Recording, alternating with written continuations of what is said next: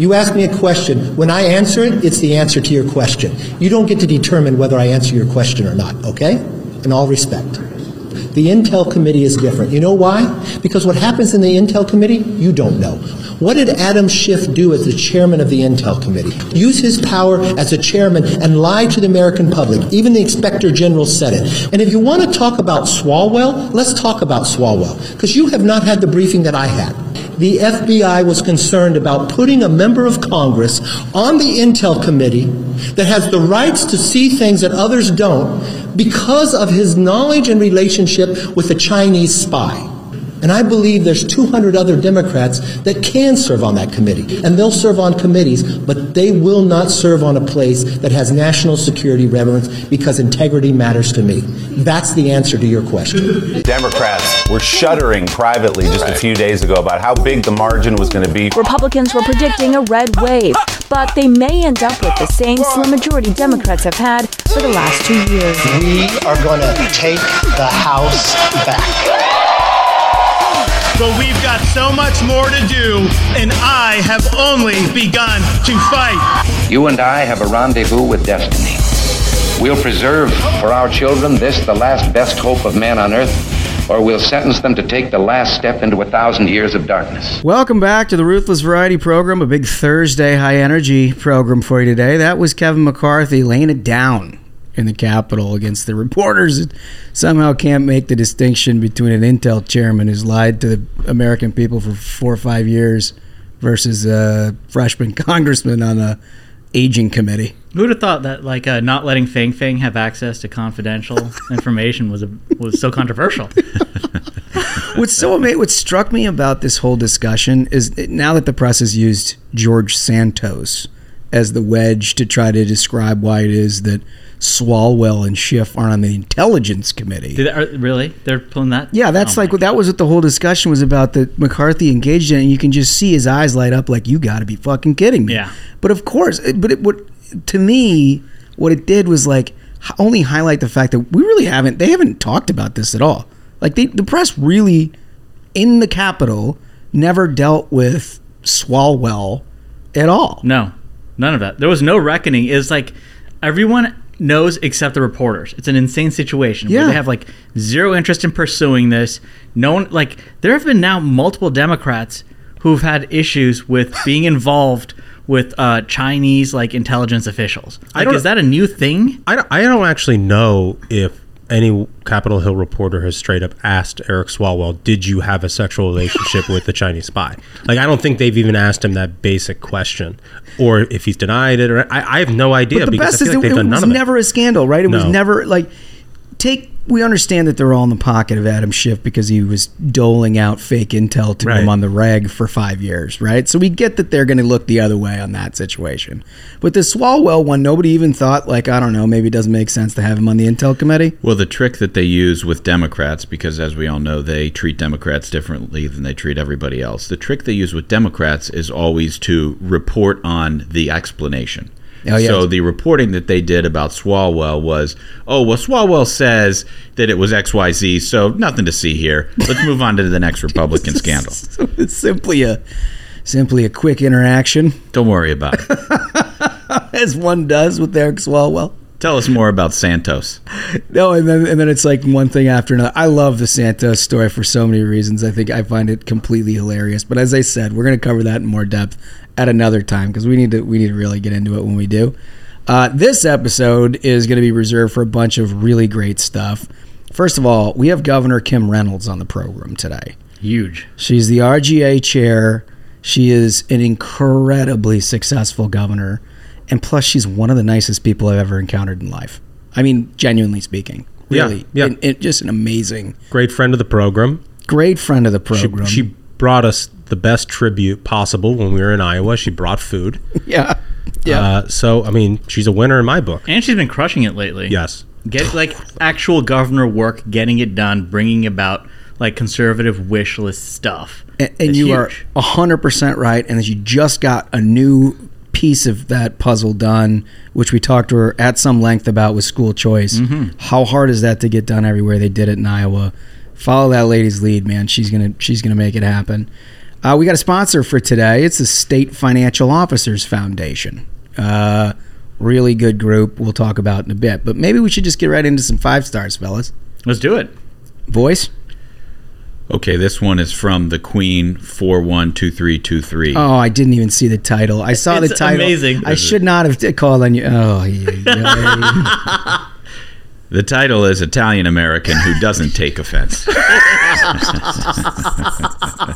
is the last thing we need. I discovered the podcast through Megyn Kelly like a lot of other listeners, and I look forward to my Tuesday and Thursday morning walks to listen to the latest episodes. Passers-by must think I'm crazy when they spot me laughing as I walk by myself around the neighborhood. Love that. The show is informative and entertaining, though the fellas do seem to have a problem with the Italians, but it's all in good fun.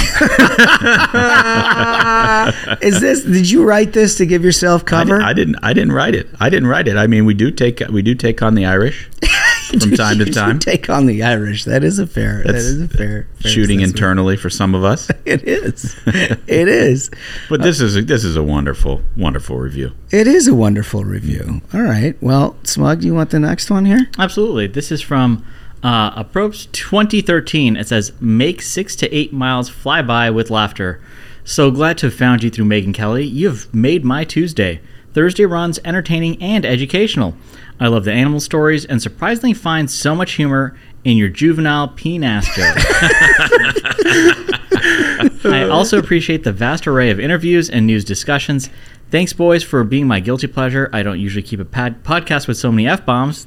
Well, yep. We're trying to work on that. Are we? But I make an exception for you. Keep up the great work. Yes, I'm getting a theme here in these reviews that people keep listening in spite of how annoying we are. A lot of these reviews are like, you people are terrible, but, I keep listening. It's part of our charm, I think. Yeah. The key to friendship. I love it. All right, Duncan. This is from Not Marcia. Fox on Fox. Hey, I just caught Josh Holmes on Fox with Dana Perino. Hey. Banger of a job making it real. Smug. Maybe if you unmasked yourself, like Libs of TikTok recently did, we'd get to see your lovely smirk. That's a thought. Maybe. Oh, your lovely smirk. For the right price. There's a buy it now button on the smirk. Oh, man. All right, so let's get into what we started with, which was McCarthy formally kicking off Adam Schiff and Eric Swalwell from the Intelligence Committee. Oh, no. Our country is safer. Our country is safer. Demonstrably and without argument, right? I mean, the funny thing is the difference between this and what Democrats were doing, as we discussed in a previous program, is that they all were entirely political in their motives, right? They couldn't say, other than being totally offensive and rhetorically based, that what Republicans that they kicked off the committees were doing were harmful for, like, American intelligence or anything like that. But they made a political decision and they did it. Right. Right? And it just was what it was. People sort of accepted it. And then people said that they would regret it, and now they're regretting it. And now they're regretting it deeply. Right. But the thing is, I'm not sure. It may have given him a lever to do this, but this is the right thing to do no matter what. No matter what. 100%. Right? So this is according to Axios. House Speaker Kevin McCarthy announced on Tuesday he's formally removing Schiff and Swalwell from the House Intelligence Committee. It's a controversial move, opposed by even some of McCarthy's caucus members. And a stark escalation of an ongoing tit-for-tat with Democrats over committee assignments. McCarthy vowed revenge after Democrats and a handful of Republicans voted to remove Marjorie Taylor Greene, Paul Gosar from their committees in 2021. McCarthy's move comes despite opposition from some House Republicans. McCarthy announced the move in response to House Minority Leader Hakeem Jeffries' letter over the weekend pressing for Schiff, who was the top Democrat in the panel, and Swalwell to keep their seats. But see, I love this because they sort of minimize what Schiff did and what Swalwell did. It's all process. But they describe it as a tit for tat. Yep. MTG and Gosar said some intemperate things. They didn't compromise our national security by allegedly sleeping with a Chinese spy. They didn't go on TV every night and lie about supposed intel they saw about the Russia investigation. Right. And to start with, like, MTG and Gosar being stripped of committee assignments was completely ridiculous. Completely ridiculous. That was yet again an example of, like, the Dems can have it their way and try to trick Republicans into being like, no, but you have to pursue some kind of like path of integrity that we define. And meanwhile, on their side, like I said at the beginning of the show, there are multiple Democrats who have been caught with Chinese intel officers. Multiple. It's not even a one-time thing. Multiple. Don Beyer, for example, had somebody who's like in the pocket of China on his payroll. On the staff. Yeah. And got arrested out of Dulles. Yeah. Yeah. And Dianne Feinstein's been driving around, what, she had like 4 or 5 years, a Chinese asset driving around collecting intel? Well, she's not really all there. So I don't know what intel she'd have to give up. They're like, I guess senators don't really talk. They kind of just drool. I think that Chinese spy, the only intel they brought back to the motherland was her favorite type of ice cream. I was just going to say, the only thing the Chinese got out of that deal is they're like, I don't know, but we got to invest in pudding super fast. They're really into this shit. Oh my God. All right. So, but the tit for tat, and this is the point that I wanted to make here. McCarthy is expected to also hold a vote on the floor about kicking off Ilhan Omar from the Foreign Affairs Committee. That could face opposition from his own party. No, dude, that should be done. That'd be fantastic. So, but let me just say, if you're just talking tit for tat, that's what that is, right? Omar is a tit for tat with what Democrats did with Gosar and Marjorie Taylor Greene because it's rhetorically based, right? Mm-hmm. She said some incredibly anti-Semitic things. I think she was even censured or at least reprimanded by the House at one point, by Nancy Pelosi's House at one point. It was so bad. And that is very much akin to what Gosar and NTG did to get kicked off their committees. So, like, that's the tit for tat.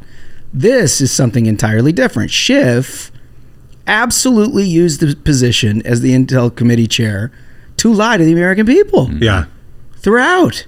Right. I mean, that's the use of taxpayer dollars, of time, pushing this insane and completely fabricated Russia collusion bullshit for years. I mean, that literally ripped, the fabric of this country apart. People have become divided as a result of what these people willfully did, spreading lies and using taxpayer money to spread those lies. And he's core to that set that we talk about often, the Brennan set, the Clapper set, that just need to be ripped out from the American intel and law enforcement community. I mean, they need to be investigated. These are the people who need to be investigated. I mean, the fact that you've had, it's nothing short of election interference.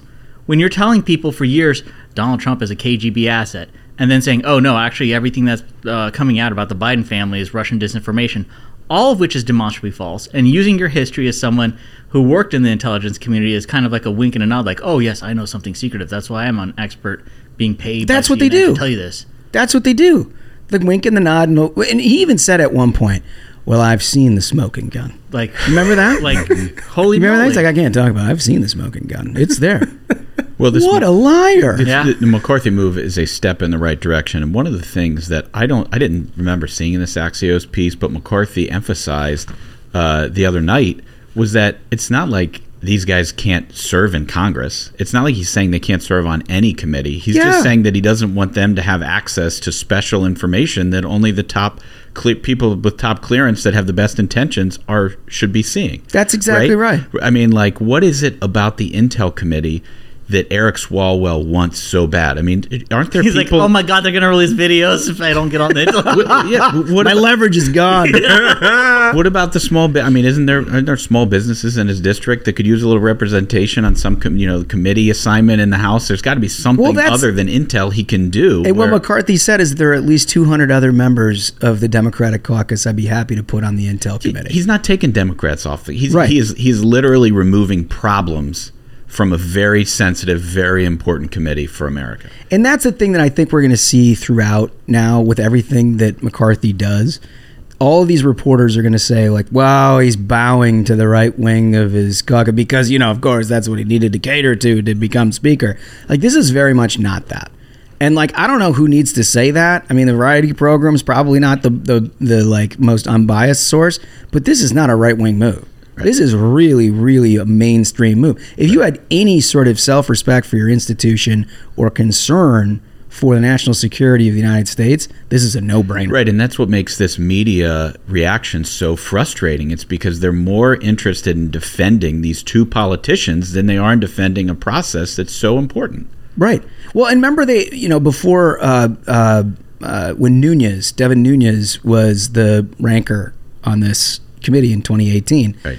And the efforts that Democrats went through to try to create this narrative around him that he was just some crazy, like absolute lunatic congressman who should be removed from Intel altogether, right. Except for the reports that he was producing, which were castigated at the time as complete science fiction, turned out to all be true. Mm-hmm. Right? And like he never got an apology for that. No. This was a guy who spent 10 years in his career as a congressman, everybody thinking he's like a super knowledgeable, straightforward, thoughtful individual member.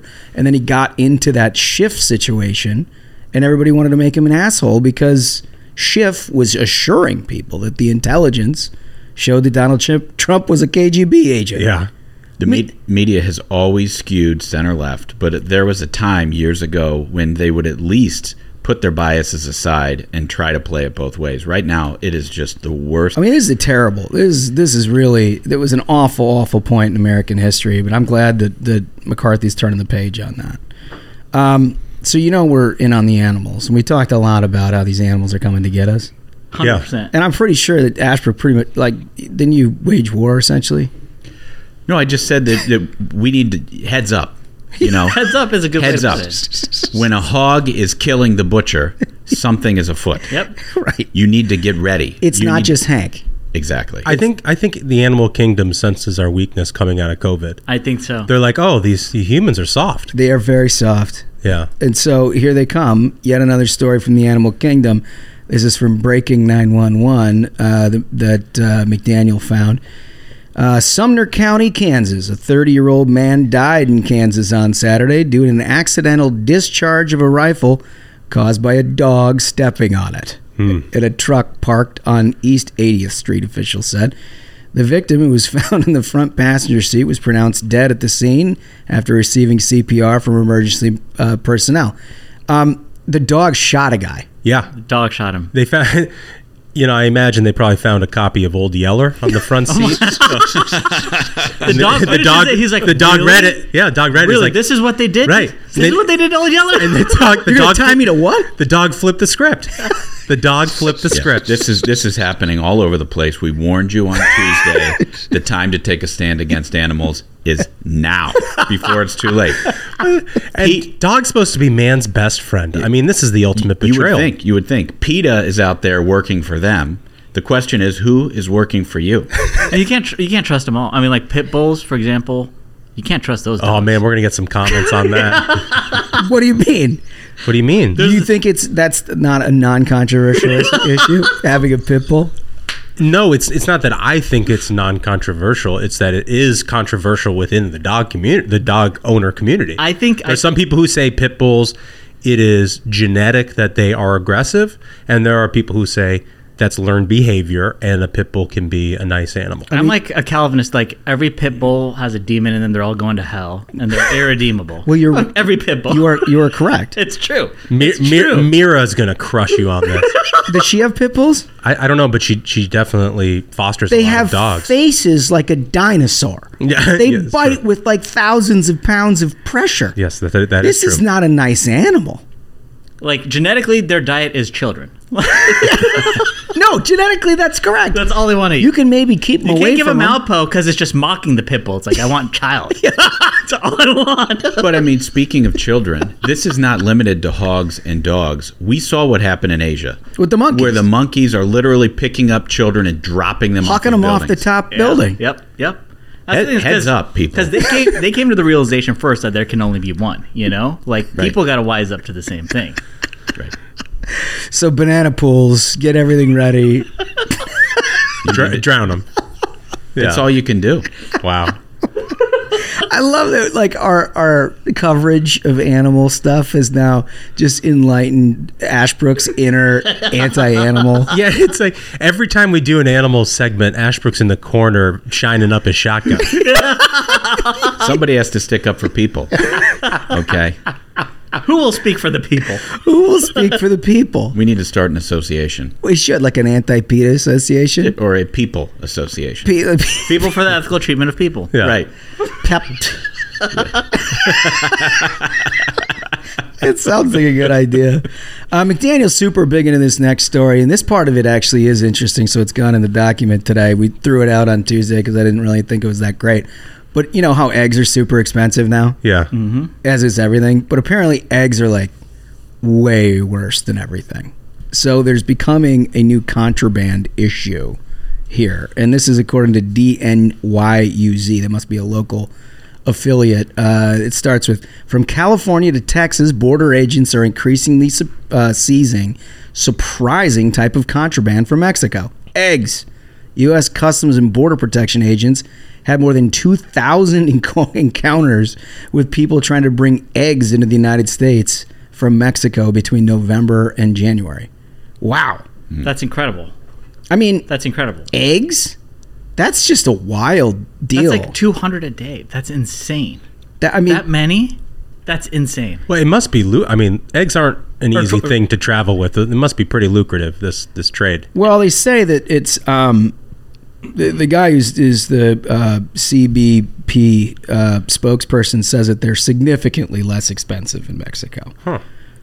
So there's got to be some kind of a markup on it, clearly. Well, that's the thing is, like, if you're choosing, like, of all the things to smuggle through that border that can make you money. Yeah, right. If, like, by weight, eggs are outweighing the profit margin off any other things that are probably coming across that border, you got to be making bank. Like, there are some egg barons living good in Mexico. Oh, yeah. They're like, all right, we got to start building the tunnels. That's the next step. Also, is there anything more difficult? It's like, I want eggs and Waterford Crystal. That's what I'm bringing. That's what I'm bringing. I mean, it's got to be the toughest thing to smuggle in the world. You get, like... You're swimming through rivers and into tunnels, and you're carrying a dozen above your head. You think? Like, I can't even get the things out of the damn grocery store. Yeah. And you finally get to like the safe house in like the desert somewhere in America, and then the dude's just like checking all the eggs if they're broken, just like sweating bullets. Finds one broken egg. This guy's gonna shoot me with bullets. Beats your ass. I'm just picturing some drug lord from the Sinaloa cartel or whatever it's called. Sinaloa? Yeah. Is that right? Yeah. Like swimming like Scrooge McDuck into a bunch of eggs. You know, the Tony Montana of ducks. They all eat like 8 egg omelets every morning. Yeah. Throw the rest to the dogs.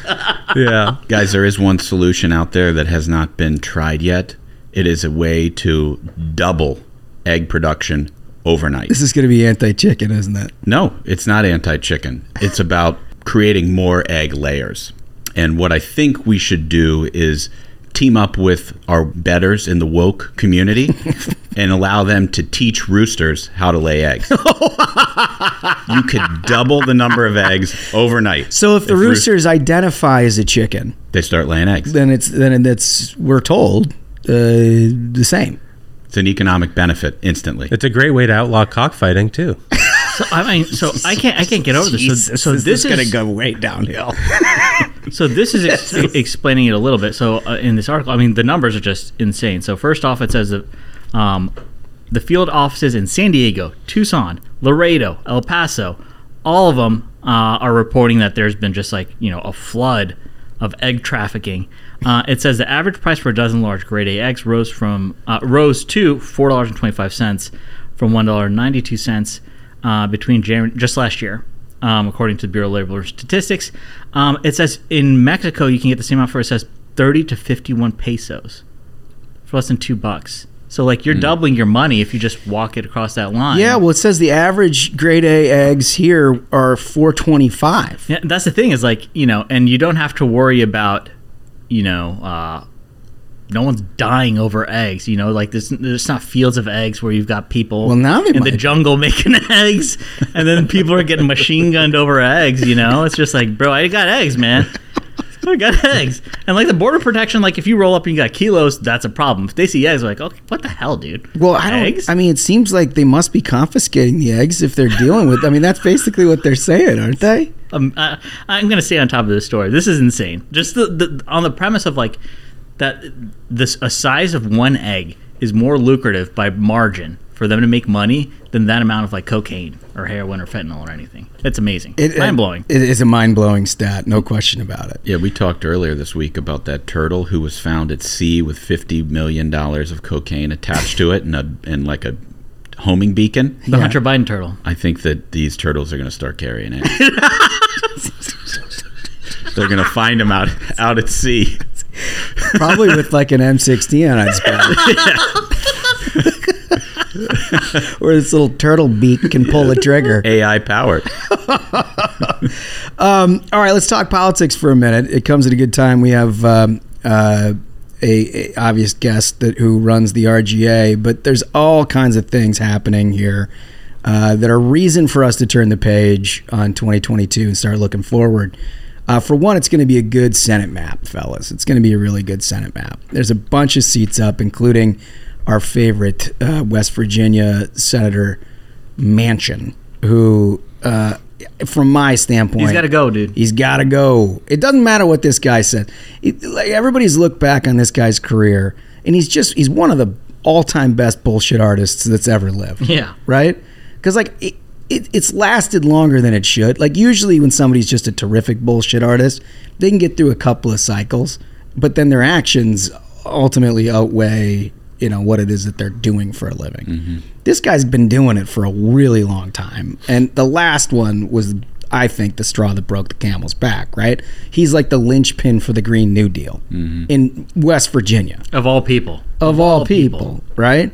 So that's a big one. You've got Ohio and your home state, another big pickup. Yeah, Sherrod Brown's a tough out. He is. But I think we can do it this year. In a presidential year, Ohio is moving more and more red, and Brown's voting record does not really fit the state. Totally. And I've heard that there are some really good candidates that are there. We're already meeting with candidates, by the way, but we're doing that to try to vet out and see who's going to be a serious candidate and who's not. The serious ones, I think we're going to get it on the program here shortly, so you'll begin to hear some of that. Ohio's certainly one of them. And we beat Sherrod Brown. Does that made J.D. Vance the senior senator from Ohio? It would. It would be. It would. I mean, that'd be pretty cool. It would. That'd be pretty cool. That's a title I think you'd appreciate. That's a pretty good one. I think it is. You got to make that happen. It is. So we're going to take a look at that. Montana is an absolutely massive one.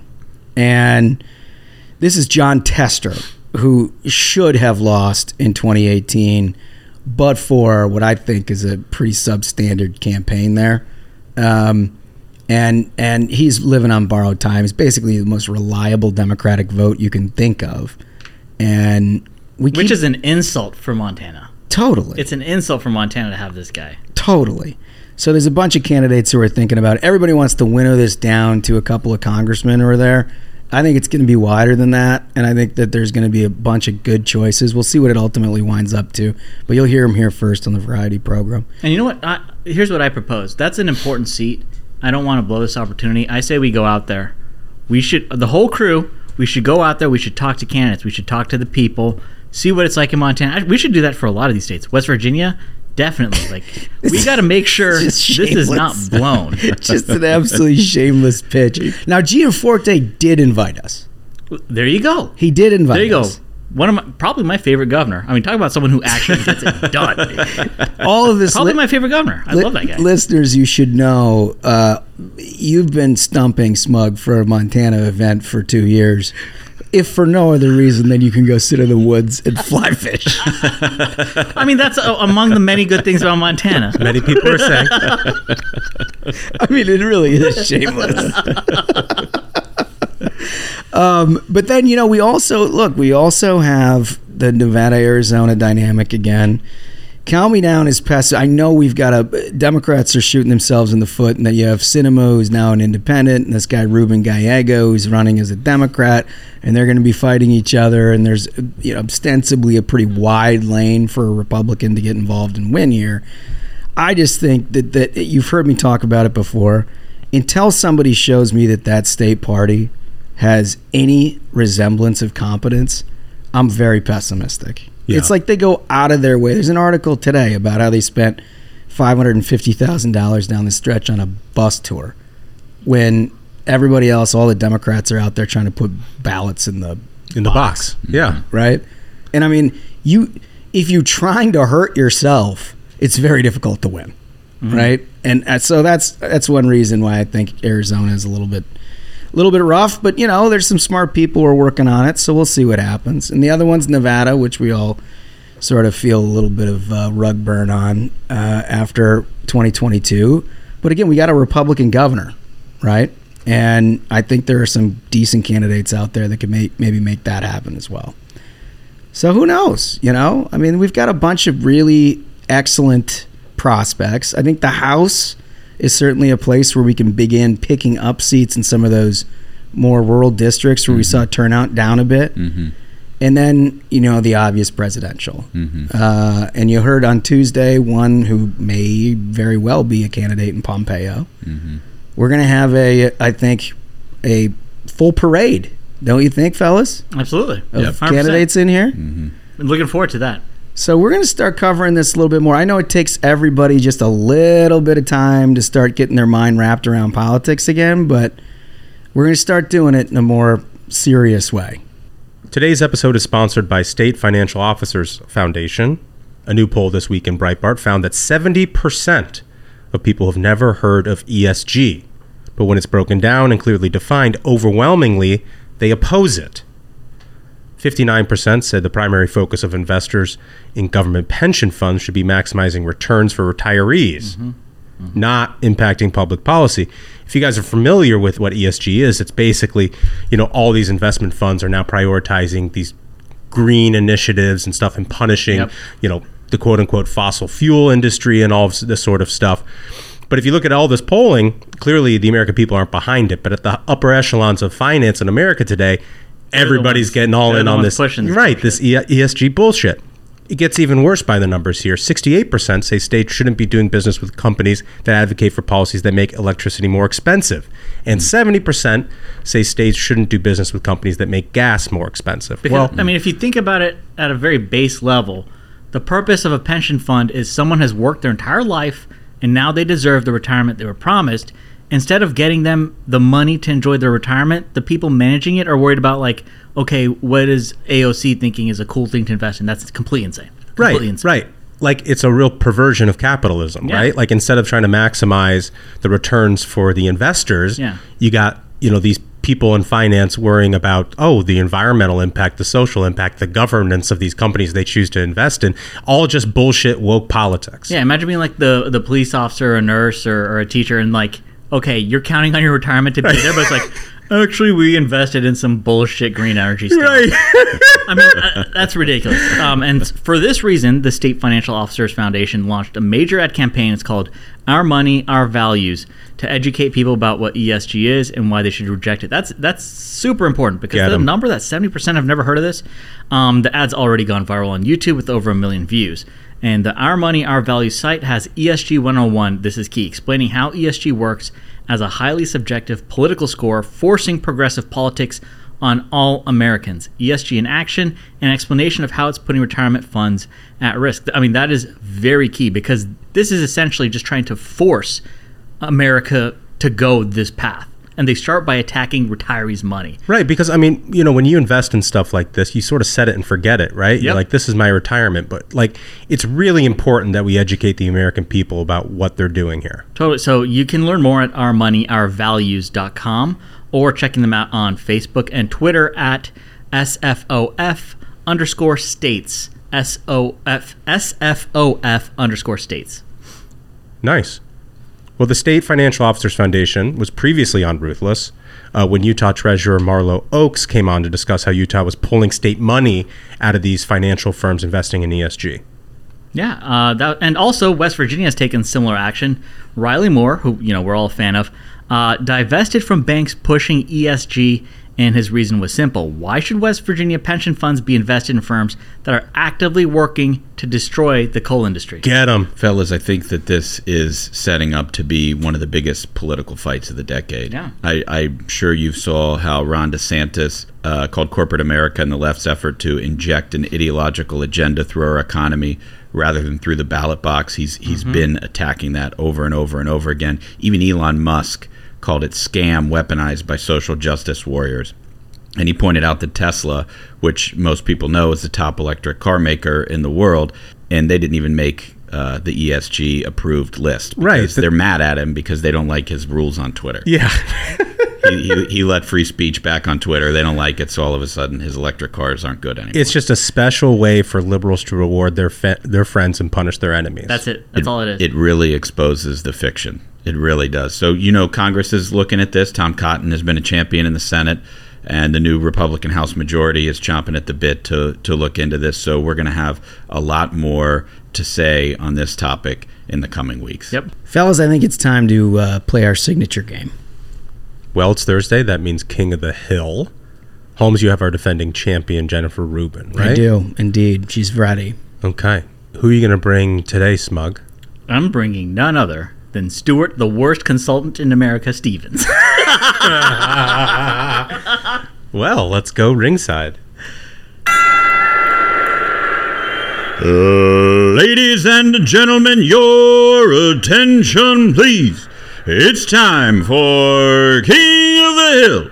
In the red corner, fighting out of an office at Romney campaign headquarters, former consultant Stuart Stevens. And now, in the blue corner, fighting out of the Washington Post, and current champion of the world, Jennifer Brain Worms Rubin. He's beautiful. All right, so for our new listeners who maybe came in through Megyn Kelly, King of the Hill is our signature game. 3 rounds. Holmes and Smug have to bring a champion. It's round by round. First to 2 wins the knockout. Mm-hmm. The defending champion, Jennifer Rubin, Josh Holmes, has to go first. Yeah. And I brought my game here. This is Rubin. In response to Adam Schiff and Swalwell getting kicked off committees, Dems should impose a rule when they return to power. No election deniers on any committee. Let me explain for the audience why it is, in typical Jennifer Rubin fashion, the most amazing take. The current head of the Democratic Party in the House, Hakeem Jeffries, is in fact an election denier. It's like 2/3 of their entire caucus. He is like maybe one of the most notable 2016 election deniers that you can think of. I mean, and some of the folks in the caucus in senior roles, you could go back multiple elections that Republicans won and they denied them. You could hang rafters, election denying 2004, election denying. Half their committee chairs voted in the way that you would imagine to be the most egregious of election denying. Right. Zero homework. No, that's sort of her brand, though. Okay, so this is from Stu Stevens, and in the intro, I called him the worst consultant in America. And for folks who are not familiar with his body of work, essentially a losing record of work, he was one of Romney's presidential campaign consultants, and I think it's important to keep that in mind. That how did we lose these races when you've got people like Stuart Stevens involved? Because this is the mindset he has. Stuart Stevens, this is going to be great. Rick Wilson and Reed Galen talk about the attacks that the GOP will be launching towards POTUS. What will they be? How best to inoculate? What's the best counterattack? The 2024 campaign has begun. So the Lincoln Project, which is just like, we're super conservative, is like, okay, how do we defend Biden and beat the Republicans? It's insane. This is the guy who's a multiple Republican presidential campaign consultant. Right. Of campaigns that we lost, of course. Right. But this is why. This is why. What I in particular like about it is he's still shilling the Lincoln Project, which is been on its last legs for 3 years now. as long as those recurring payments keep coming through, they're yes, I got to keep doing this. I mean, it's incredible because if he were being honest, he would be like, okay, I'll just advise the Republican campaign if I want to lose. He can't explain to people, well, look at my record. I've lost every single time. Everything I touch turns to shit. But it's incredible that he's like, this is how we're going to do it. We'll have Rick Wilson and Reed Galen have a discussion. Brilliant. Well, that is the brain trust right there. That's sort of the funniest part about the whole Rick Wilson, everything Trump touches dies thing is it's incredible projection from a crew of people who lost so many Republican races. Totally. They lost so many races. Totally. Okay, well, these are both really terrible takes. And terrible being good in this game, obviously. But I just think the lack of awareness from Jennifer Rubin there on the election denying front takes the cake, and for that reason, she wins round 1. All right, Smug, what do you got for round 2? All right, so I'm going to just come in hot, no explanation. Stuart Stevens. Reading Radio Free Tom should be mandatory. Quote, if Russia finally captures Ukraine by mass murder, torture, and nuclear threats, then everything the world has gained since the defeat of the Axis in 1945 and the end of the Cold War will be in mortal peril.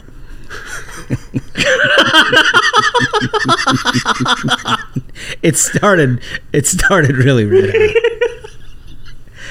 All right, so this is with Rubin, and it's a personal one that I just love.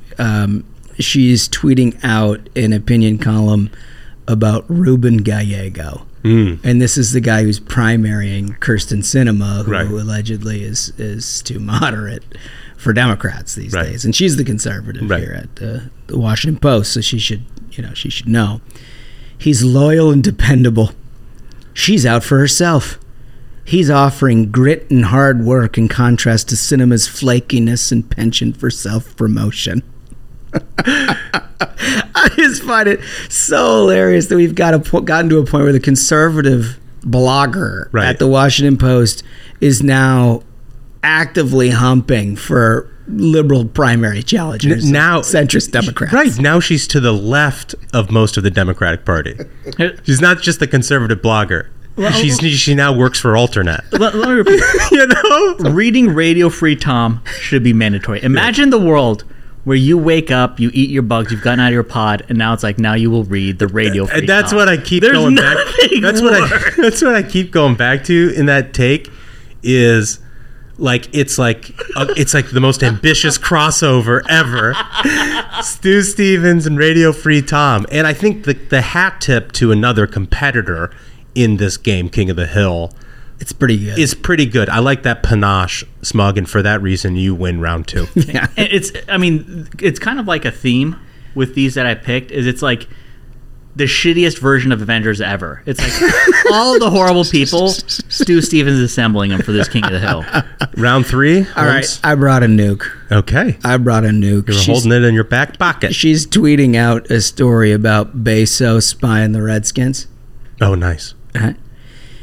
If he buys the team, he can change the god-awful name to, the Washington Press.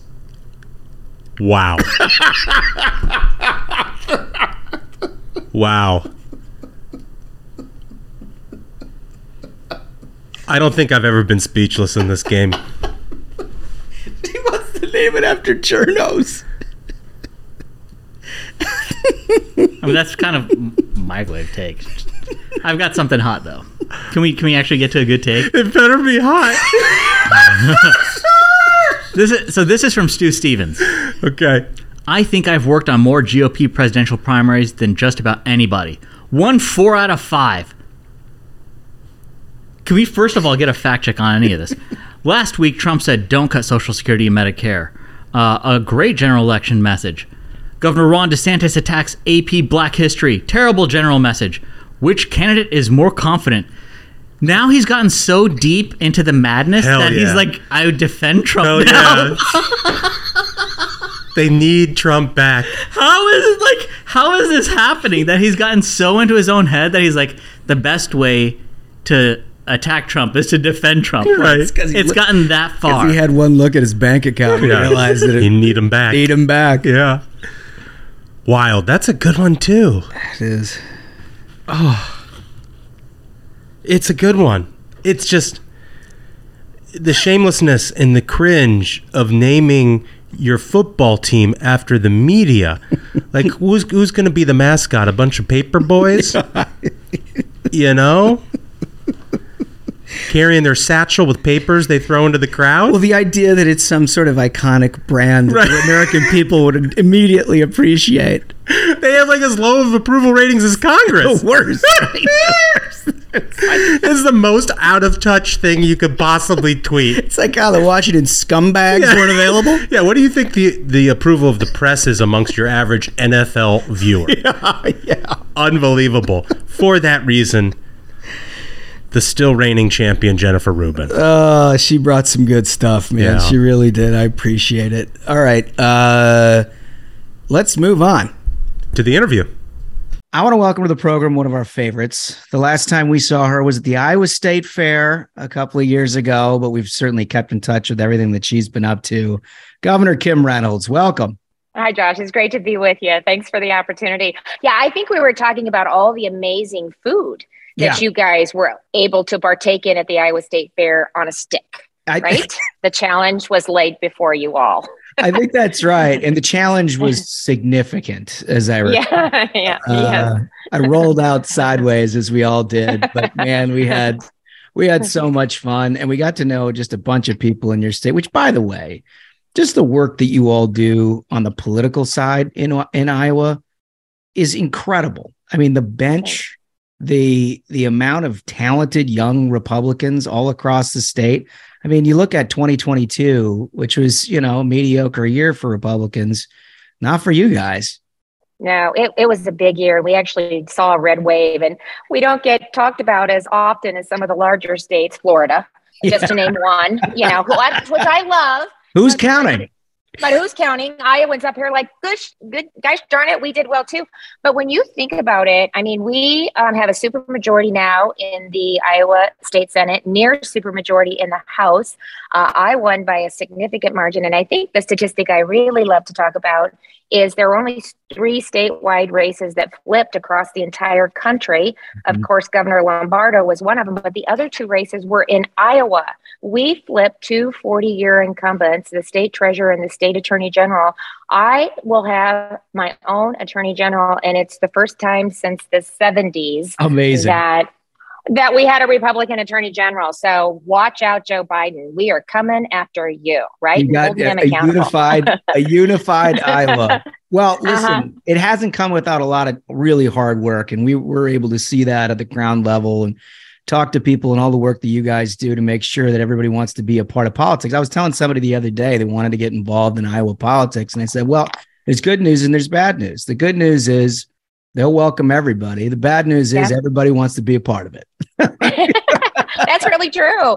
And we just run as a team. And I love that. I'm so proud of, from Jeff Kaufman to our county parties, to our elected officials, to our candidates, to the governor. I mean, it really is an all hands on deck effort. Yeah. I spent a lot of time talking about this. Isn't about one individual. It is about a team. And it is about a group of people that are committed to really providing opportunity and making sure freedom is front and center in everything we talk about when we, are trying to convince Iowans to elect us to represent them. So it's a great, and young people. We have so many young people that are running. That's our bench is incredible. So it really is. It's totally incredible. And part of the reason for that is not just that you all are charming and good recruiters and everything else, but part of the reason for that is because when you get into office, you do exactly what it is that you say you're going to do. And one of the things that I want to cover with you, because it's one of the hardest things to actually achieve, all of us revere the issue of school choice, but actually implementing school choice, even in red states, is very, very difficult. You guys just about got that done, huh? We got it done. I'm so proud of it. I tell you, yesterday I signed the bill into law, and it was a proud day for Iowa kids and for parents. And I've been working on it. We've been working on it for 3 years. I got it through the Senate 2 years in a row, and I wasn't able to get it across the finish line in the House. But we made progress each year. So we expanded open enrollment. We expanded charter school. We continue to look for ways to give parents more choice. And then we had the 22 election, and I had candidates running against, some incumbents, but they were really focused on school choice. That was their number one priority. And they won in these primaries across the state. They won by a significant margin. It was the focus of my campaign. I talked about it as I traveled the state extensively. And really it's what I was hearing from parents. So I was reflecting what I was being told.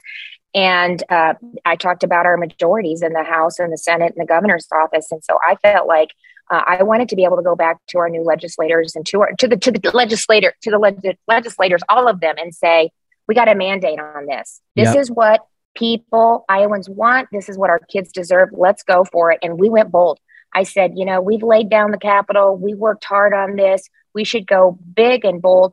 But as part of it, I think, Josh, one of the reasons that we were successful too is I spent a lot of time talking to rural superintendents and principals, looking at them face to face, saying, listen, I'm the governor of the state of Iowa. The last thing I need to do is I want to do is take down public schools. It's the foundation of our school, of education, and it's the backbone of our economy. So we put in some things that help them as well. So we gave them some flexibility and the ability to use some existing ongoing funding to increase teacher salaries, and get some additional funding on top of that. That would be new money. And I think, they don't like it. I'm not saying I want them over, but They have to admit that these were things that they had asked for, that they talked to me about, that I incorporated into the bill, which made it, I think, helped our legislators maybe get across the finish line with it. So good numbers too in the House. Well, I've got so much admiration for it because it's one of those issues that's constantly the most important thing that you can think of doing. Mm-hmm.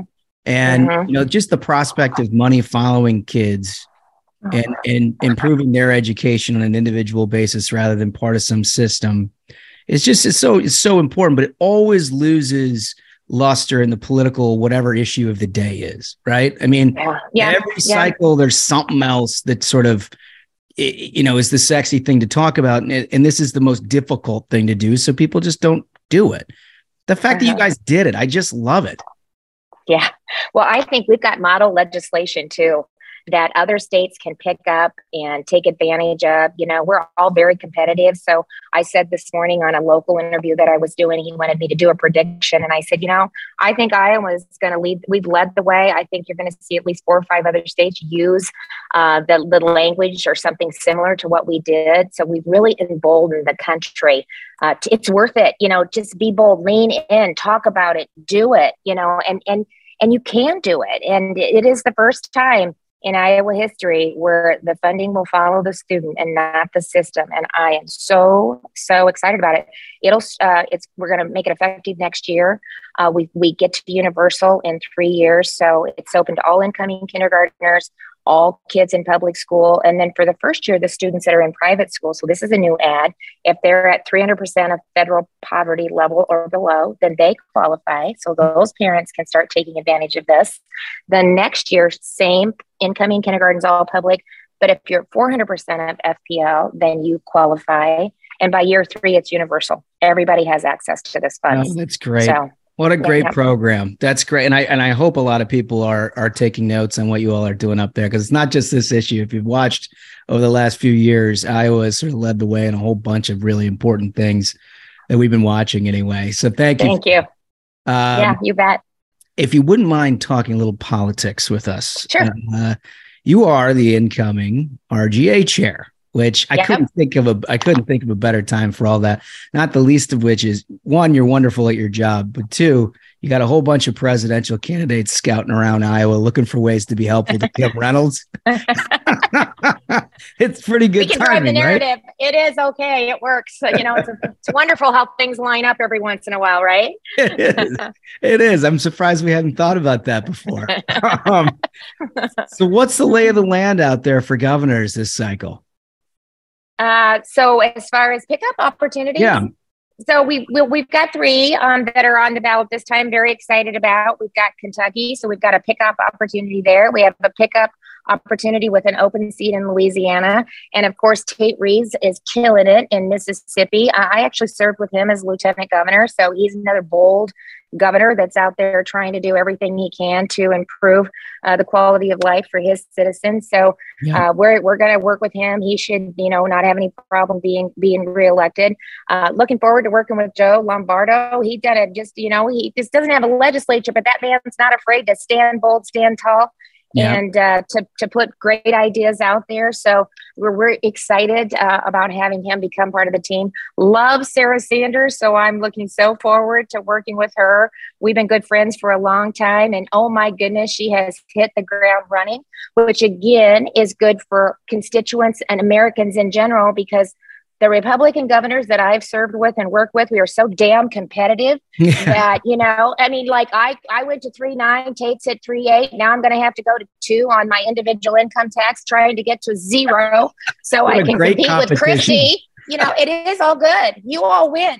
And we're out there, trying to outdo each other. So I'm excited about our message. And really, if you look to the states, to the governors, that's where you're seeing incredible change and things are getting done. We are balancing a budget. We're keeping spending in check. We're driving economic growth. We're cutting taxes, keeping communities safe. I passed a comprehensive Back the Blue bill that included qualified immunity. So, we led on that. That's hard to do as well.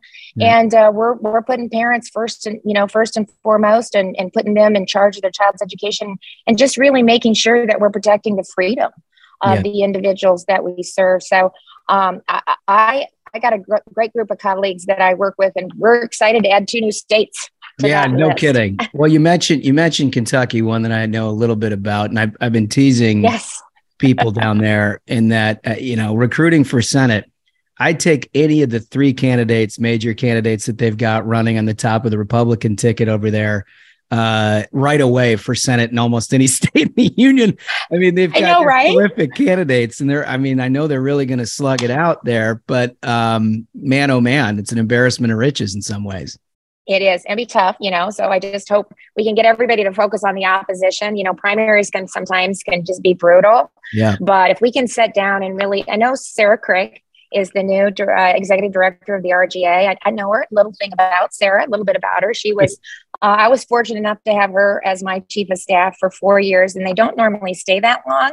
So that tells you how tough she is, first of all. Right. And she really understands the governor's office. So she understands the dynamics between politics and just being a governor. So I think she really brings a great deal of value to the RGA, and we're just trying to get in front of it. She's already been on the ground. She was, I think, just in Kentucky this week, talking to candidates in the party and figure out how we can come at this as a team and really be successful and add that to our flip column. So I appreciate her being down there and really getting a lay of the land and figuring out what we need to do to be proactive and get in front of it.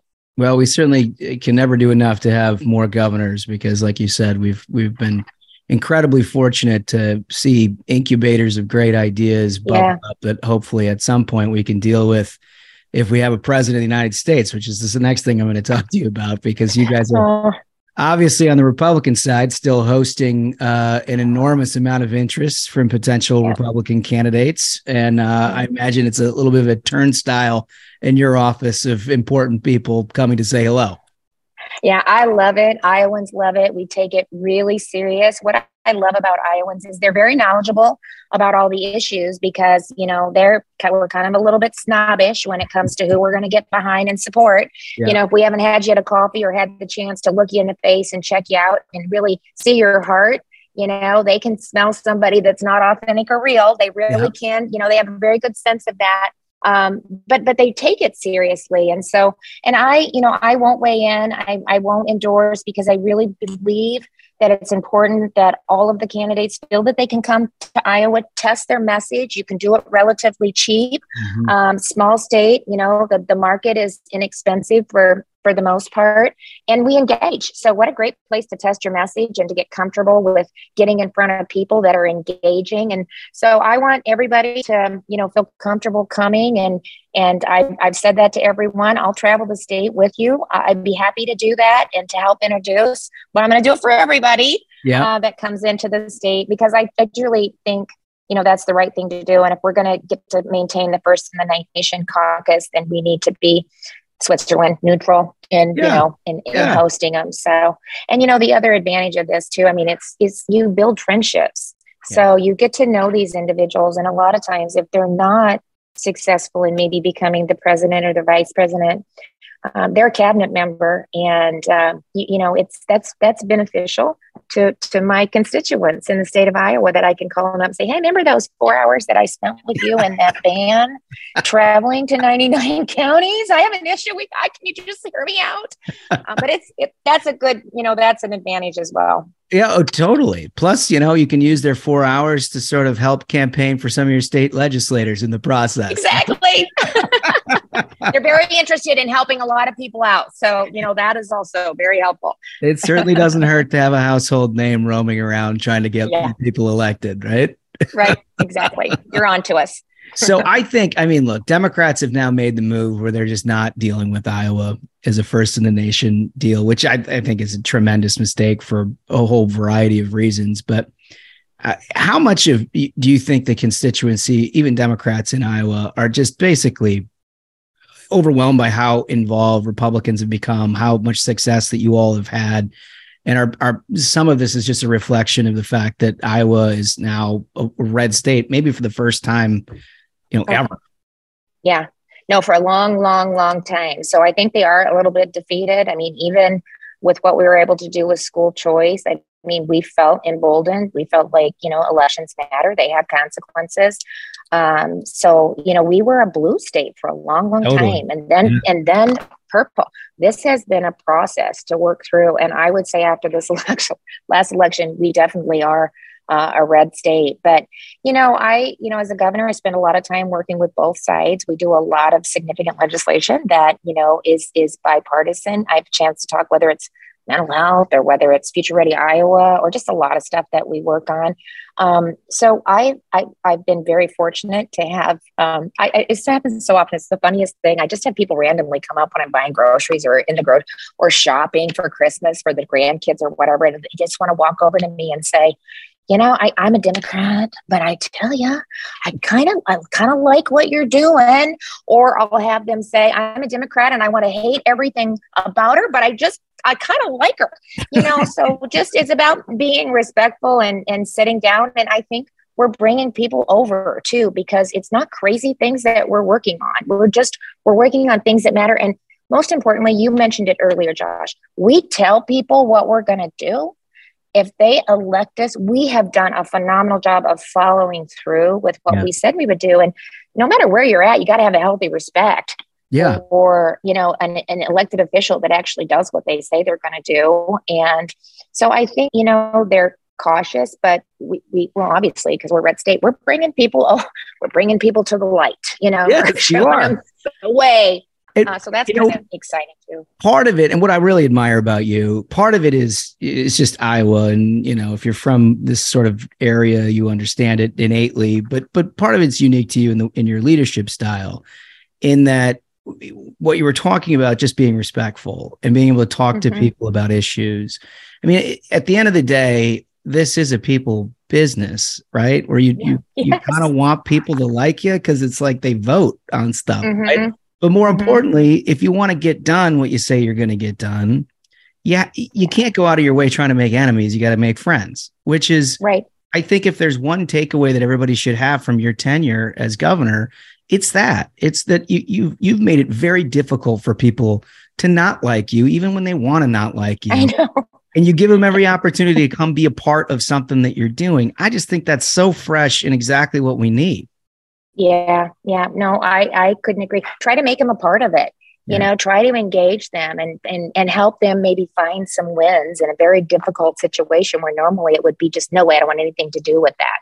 Right. To just have those tough conversations, like with those principals and superintendents. I knew I wasn't going to change their mind, but I wanted to look them in the eye and tell them face to face. I was going to do everything I could to make sure we have a strong, robust public school system. And I think this elevates education as a whole. So help me be a part of it.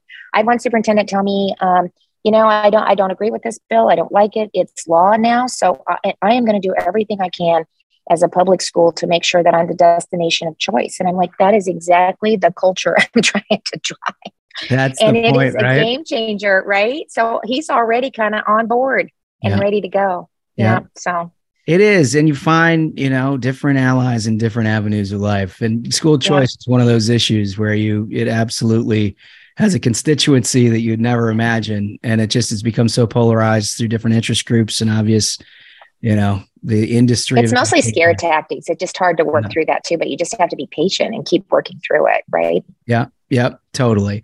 Well, listen, we love what you're doing. Keep doing it. I know as your tenure in the RGA, you're going to be all around the country. If we can ever help, let you know. And we're definitely 100% coming to the Iowa State Fair this year. All righty. We look forward. It's going to be a big year. I think we're going to have a lot of people through. So you should be able to have a lot of people on your show. So we'll try to align some of that. Well, good. We want you first and foremost, and after that, we'll figure it out. Okay, sounds good. Thanks. It's so good to talk to you. Thank you. Great to talk to you, too. Governor Kim Reynolds, everybody. Man, she is fantastic, and I'm so glad she's on a national stage right now. She's great. I can't imagine a better person to be running the RGA. This is an important cycle in her leadership, her whole personality. It's pitch perfect. I love her. Yeah, I mean, absolute banger of an episode yet again, gentlemen. Thank you so much, Kim Reynolds. Hopefully, we'll be seeing her again at the Iowa State Fair this summer. We'll see. So, until next time, minions, keep the faith, hold the line, and own the libs. We'll see you on Tuesday. Stay ruthless.